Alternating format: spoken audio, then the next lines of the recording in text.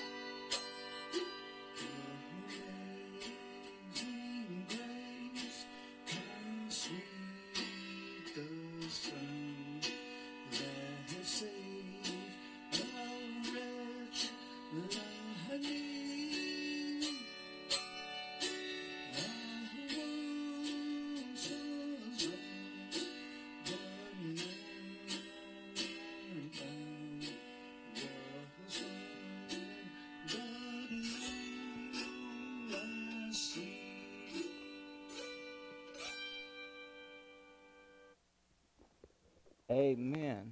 Man, that was beautiful, Ray. Hey, get me another high five, buddy. What a way to kick this day off. Man, we're getting ready to get after it. Hey, it's a beautiful Lord's Day today. Spring is here, it's upon us, and we're getting everything ready to go. And as we prepare now for today's message for this Sunday, and the pause there was as I could put the video recording on for the YouTube channel as well for those who will be on YouTube. Let's say a prayer before we get into the Word of God today. And Father, we're just so thankful for your Son, Jesus Christ, and for your love, for your omniscience, for the essence of you, your character, that you would not allow your children, your creation, to not have a chance to know you and to have a relationship and to have eternal life. And Father, today we're going to study and take a look at why Jesus came. Why did he come? And why did he have to die? And we're going to take a close look, and it's going to hurt me. And so, Father, I thank you, though, for Jesus. I thank you for this entire flock and congregation at New Life, and for all of those who want to be a part of New Life but are not here. They're in other areas, that they can join us in spirit just like we are together during this time. We are all your children. We are all one body, and we're all together in one place, Father, right here, to hear your word and to glorify and to worship and to praise you. And we thank you, Father, for this word. In Jesus' name, amen. And I started off this with, wow. Can you believe that this is already the third week that we haven't been able to gather together to worship as a body of Christ physically together? We are spiritually and through these mediums, but to do it physically, it's been 3 weeks, and there's a void in my life. And from those comments that I've received from those people who's talked with me, there's a void in your life as well. You can't wait for worship to get back to normal and these times to get back to normal so that we can be together and worship God and just enjoy ourselves. But until then, we'll make the best of it, but know that there is a void within my heart, and I miss each and every one of you, but I pray for all of you each and every day as well. Next week, the world knows it as Easter. We like to call it here Resurrection Sunday, because this is representing the time when the Bible speaks of Jesus resurrecting from the dead. At that third day and third night that he had spent in the tomb, he resurrected. And this week leading up to it, this is Passion Week, and it's a week of reflection. And what the reflection that I'm going to do, and I hope that you would this week also, is why did Jesus have to come, and why did he have to spend this Passion Week and go to the cross and spend 3 nights and days in the tomb? Well, this is what it is. The time of reflection came upon me as this. Jesus was the one who offered himself up for us, up for me, up for my sins. He who knew no sin, God made to be sin for us, so that we might become the righteousness of God through him. He took on my sins personally. He owned my sins upon his body on the cross for one purpose, so that I, a sinner, might have the hope of eternal life and be forgiven. You know what? That just staggered me as I thought about that. What love, compassion. No one else would do that. He had such compassion for his creation that the King of Kings, the Lord of Lords, the King of this universe who is on the throne in heaven, the one who demands righteousness and justice and honor and is worshipped by angels, decided that he wanted to do something for us, his creation that is here. His integrity and his character demands righteousness, and he cannot be in the presence of darkness or sin, and he is there in a perfect heavenly realm. But my King, your King, laid aside royalty. He laid aside the garment, the robe. He laid aside the crown. He laid aside the throne and stepped away and willingly left who he was so that he could come to this world and die for us. Philippians 2, if you want to turn there, that's going to be our first section of Scripture today, Philippians chapter 2. We're going to be in verses 5 through 11 here for a moment.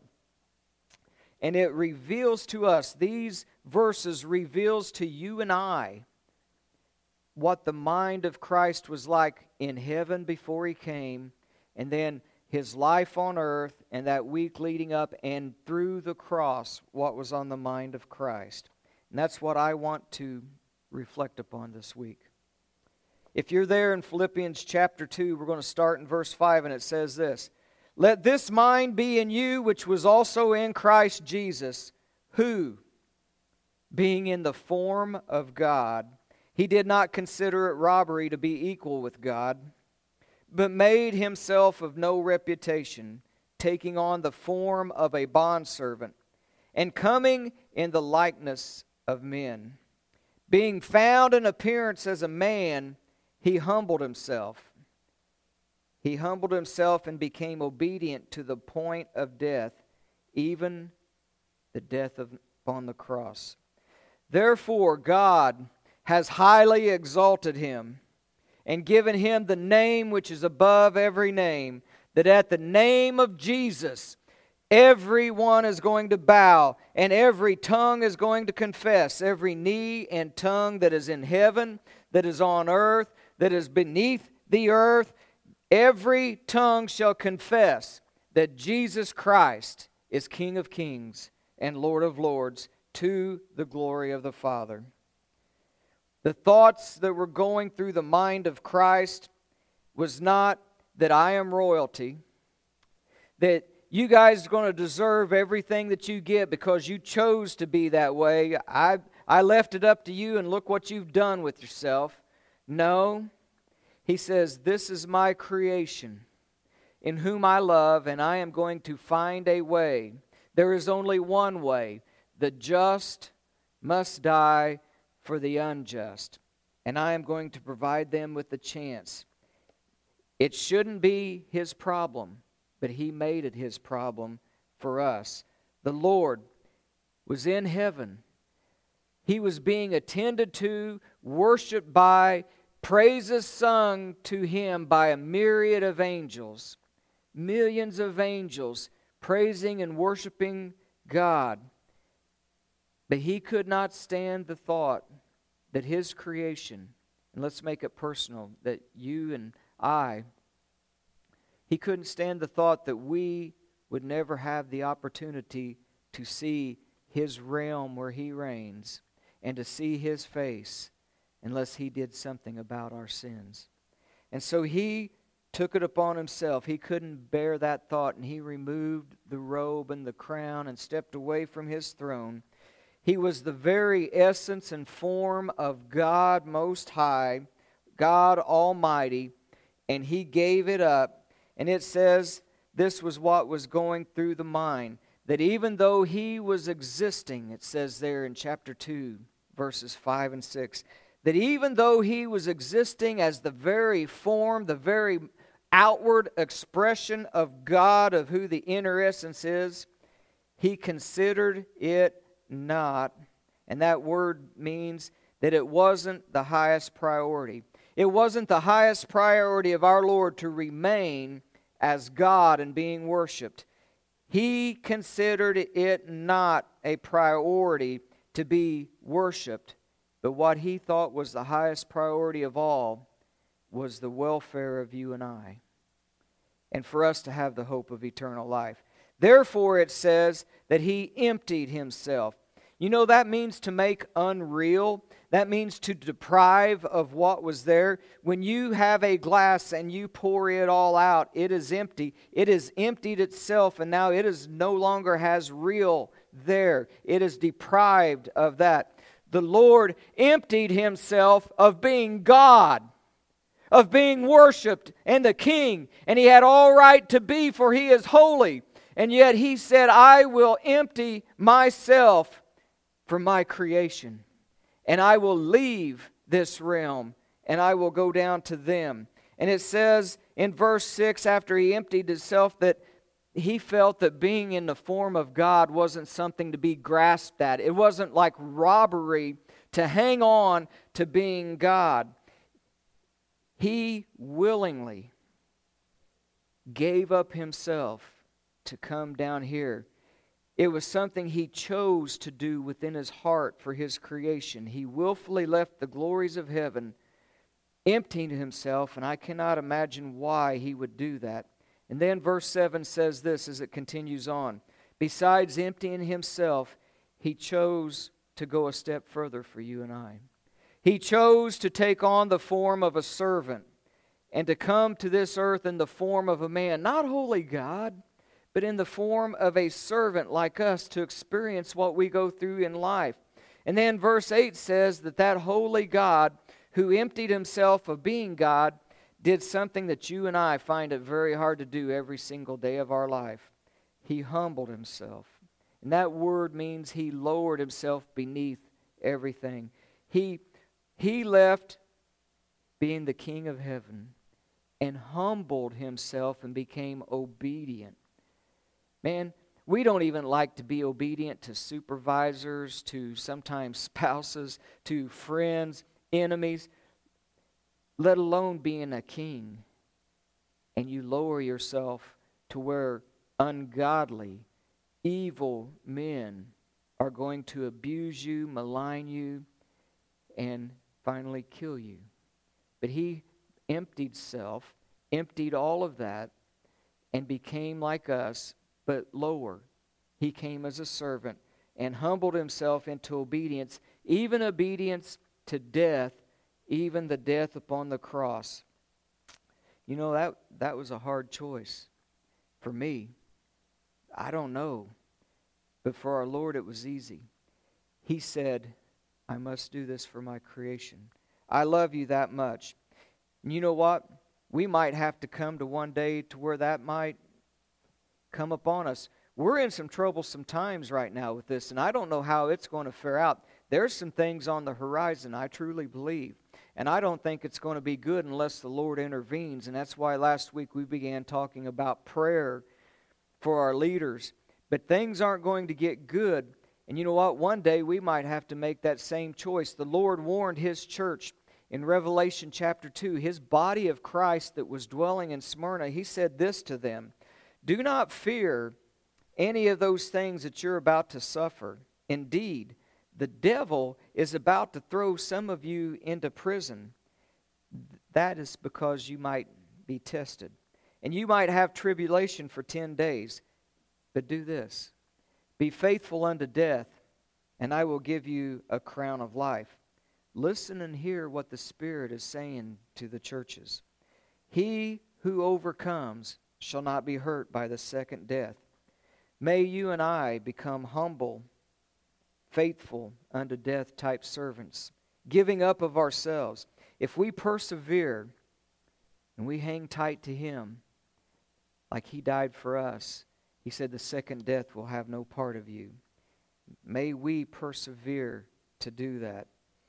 Why does it say about Jesus, though, that He was obedient unto death, even the death of the cross? Well, I want you to hear what Galatians chapter 3 has to say if you want to turn there. Galatians chapter 3 and verse 13 says this, Christ has redeemed us from the curse of the law, having become a curse for us, for it is written, Cursed is everyone who hangs upon a tree. You know what? There is no way for you and I to comprehend the enormity of that statement. Cursed is everyone who hangs upon the tree. The love of Christ for you and I led to His obedience of humbling Himself, lowering Himself to the lowest level, and under the submission to vile fleshly men. He was tried and hanged on the tree, being cursed as a criminal with public shame upon the cross. Now, this video is about to end, and we're going to go to part 2 because we have to keep it to 15 minutes. So I implore you to go now to number 2 and to finish today's lesson.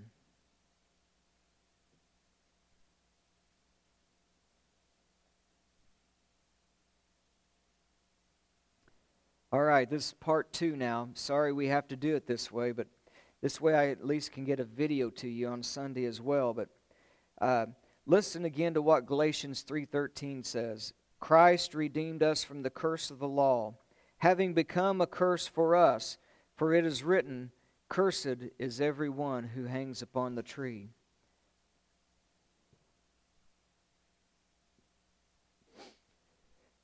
The love of Christ was such that He not only thought that it wasn't something to be grasped onto of being holy God, but because of my vile sin and flesh nature, He said, I have to provide a way.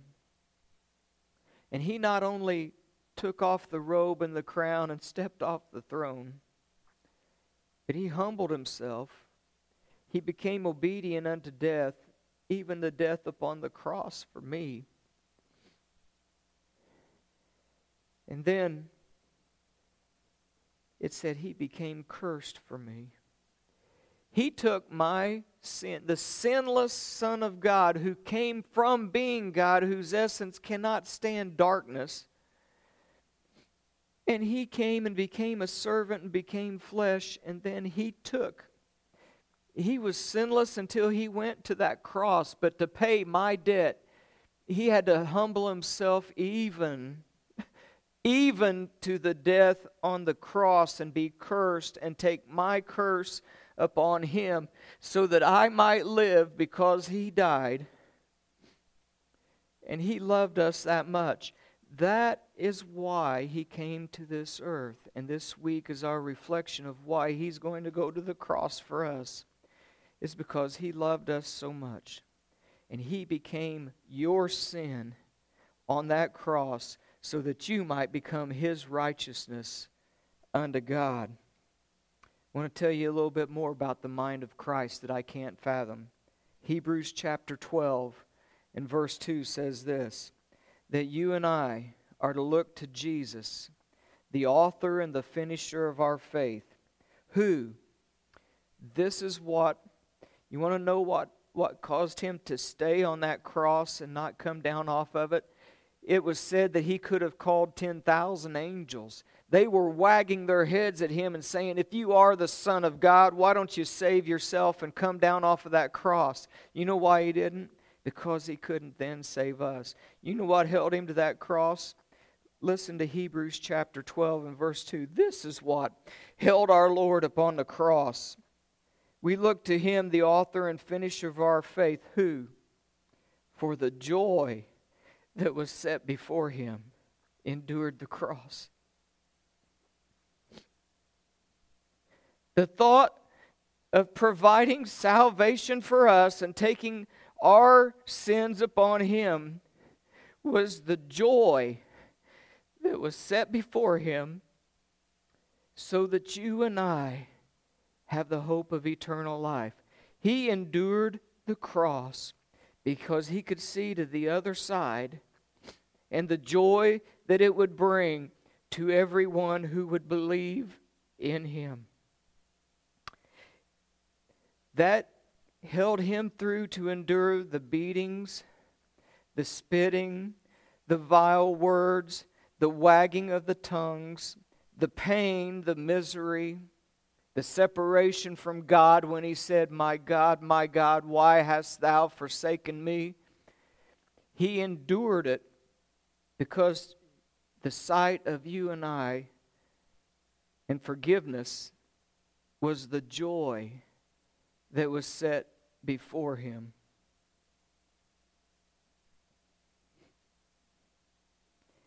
He thought of us in joy as my sins was being imputed into Him.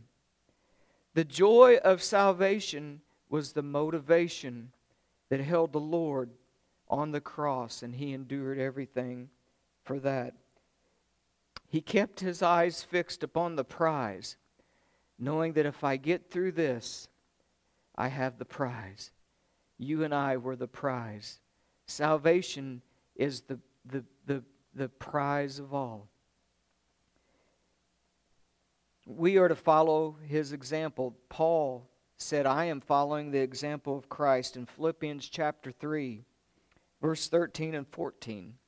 Paul said this one thing I do now, I forget about those things which are behind me. In other words, I forget about my vile past. I forget about everything that I've done. I forget and look away from the things that I forgot, those things which are behind, and I reach forward towards those things which are ahead. I press onward towards the goal of the prize of the upward call of God in Christ Jesus.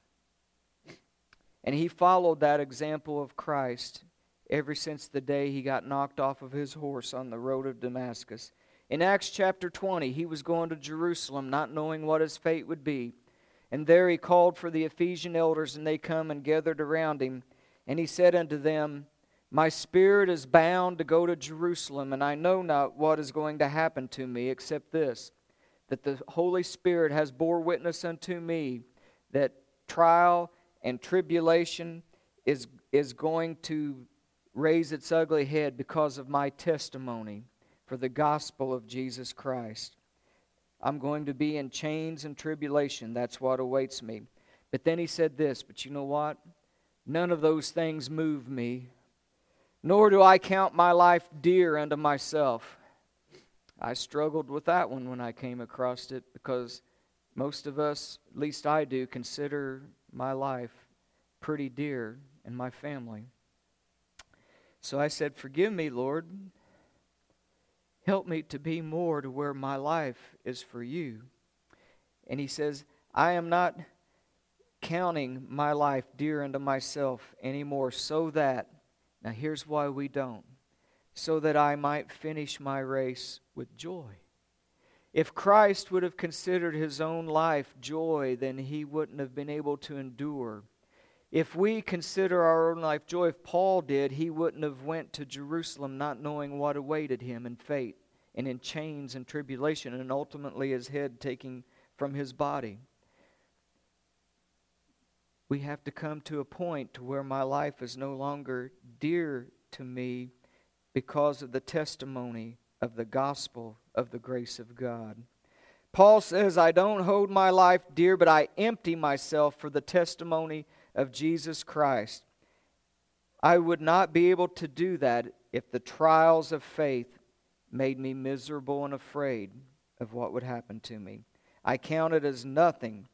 It's a joy that was set before me, just as we were the joy set before the Lord. In 1 Timothy chapter 2 and verse 4, Paul goes on, he's telling Timothy this. He says, my race is now almost over. I've almost made it, Timothy. And there's going to be people around you who are not going to want to endure sound doctrine. They're going to gather together like itchy-eared people. They only want teachers and preachers and people to tell them what they want to hear. They don't want to endure sound doctrine. They think more of theirself than being humbled themselves into obedience, like the Lord humbled himself even under obedience as the king. He said they're not going to humble themselves. They're going to want to hear the words that says I can do and be what I want to do, and I don't have to follow these. And he says, don't fall into that trap. Don't count yourself as dear, but run the race. They will not endure sound doctrine, but they will heap the teachers unto themselves and turn from the truth unto fables. But you, don't be like that. Be watchful in all things.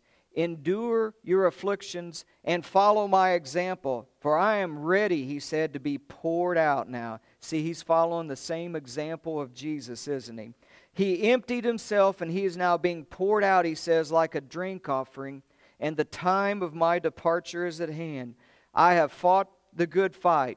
I have finished the course. And I have kept the faith. And therefore, the Lord, the righteous judge, is going to give unto me that day the crown of life. And not only to me, but unto everyone who loves his appearing. And folks, that's what we have to be in this time of trouble, and whatever's going to beset us going forward.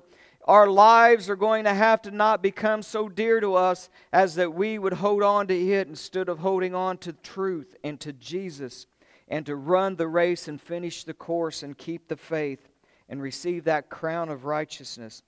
Remember, it said, look to Jesus, who was the author and the finisher of our faith, how He did it. So, Christ did it so that He could pay my debt,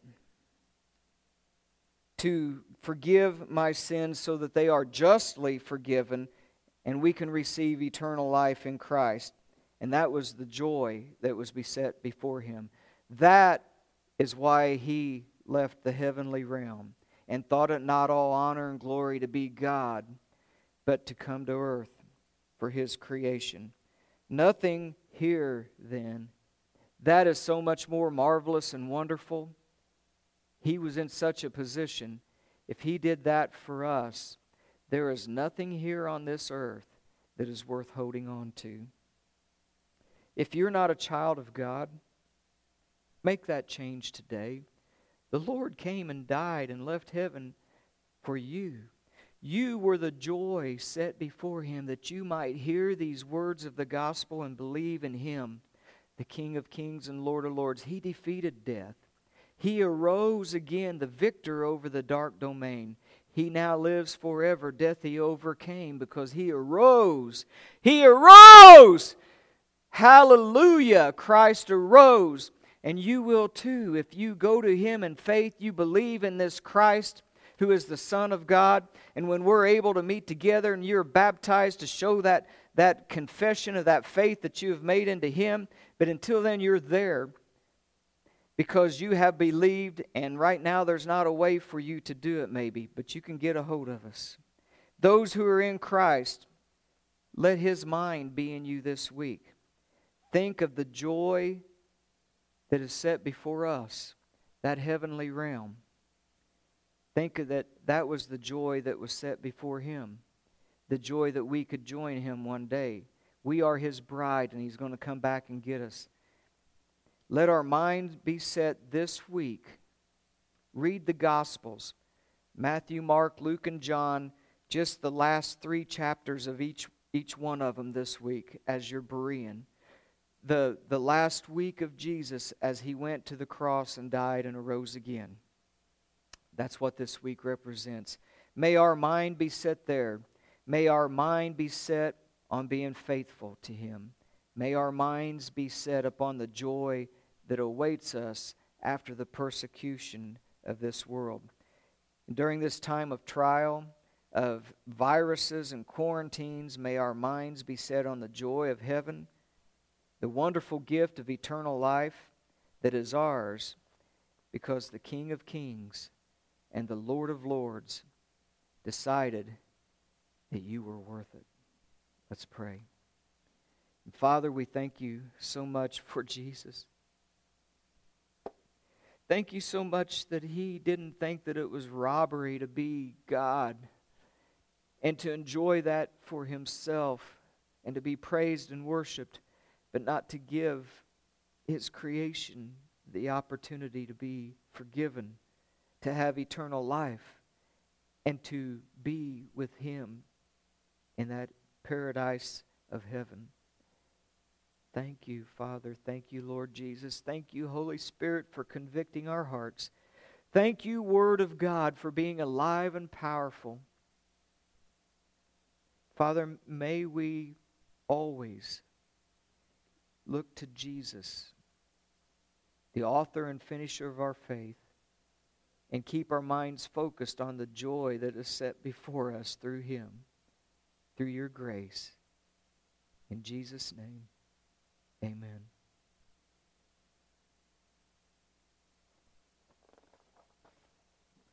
All right. Ray, if you're ready, we need a song to close us out with, buddy, all right? You got one ready for us? Okay. Let's go. Let her rip.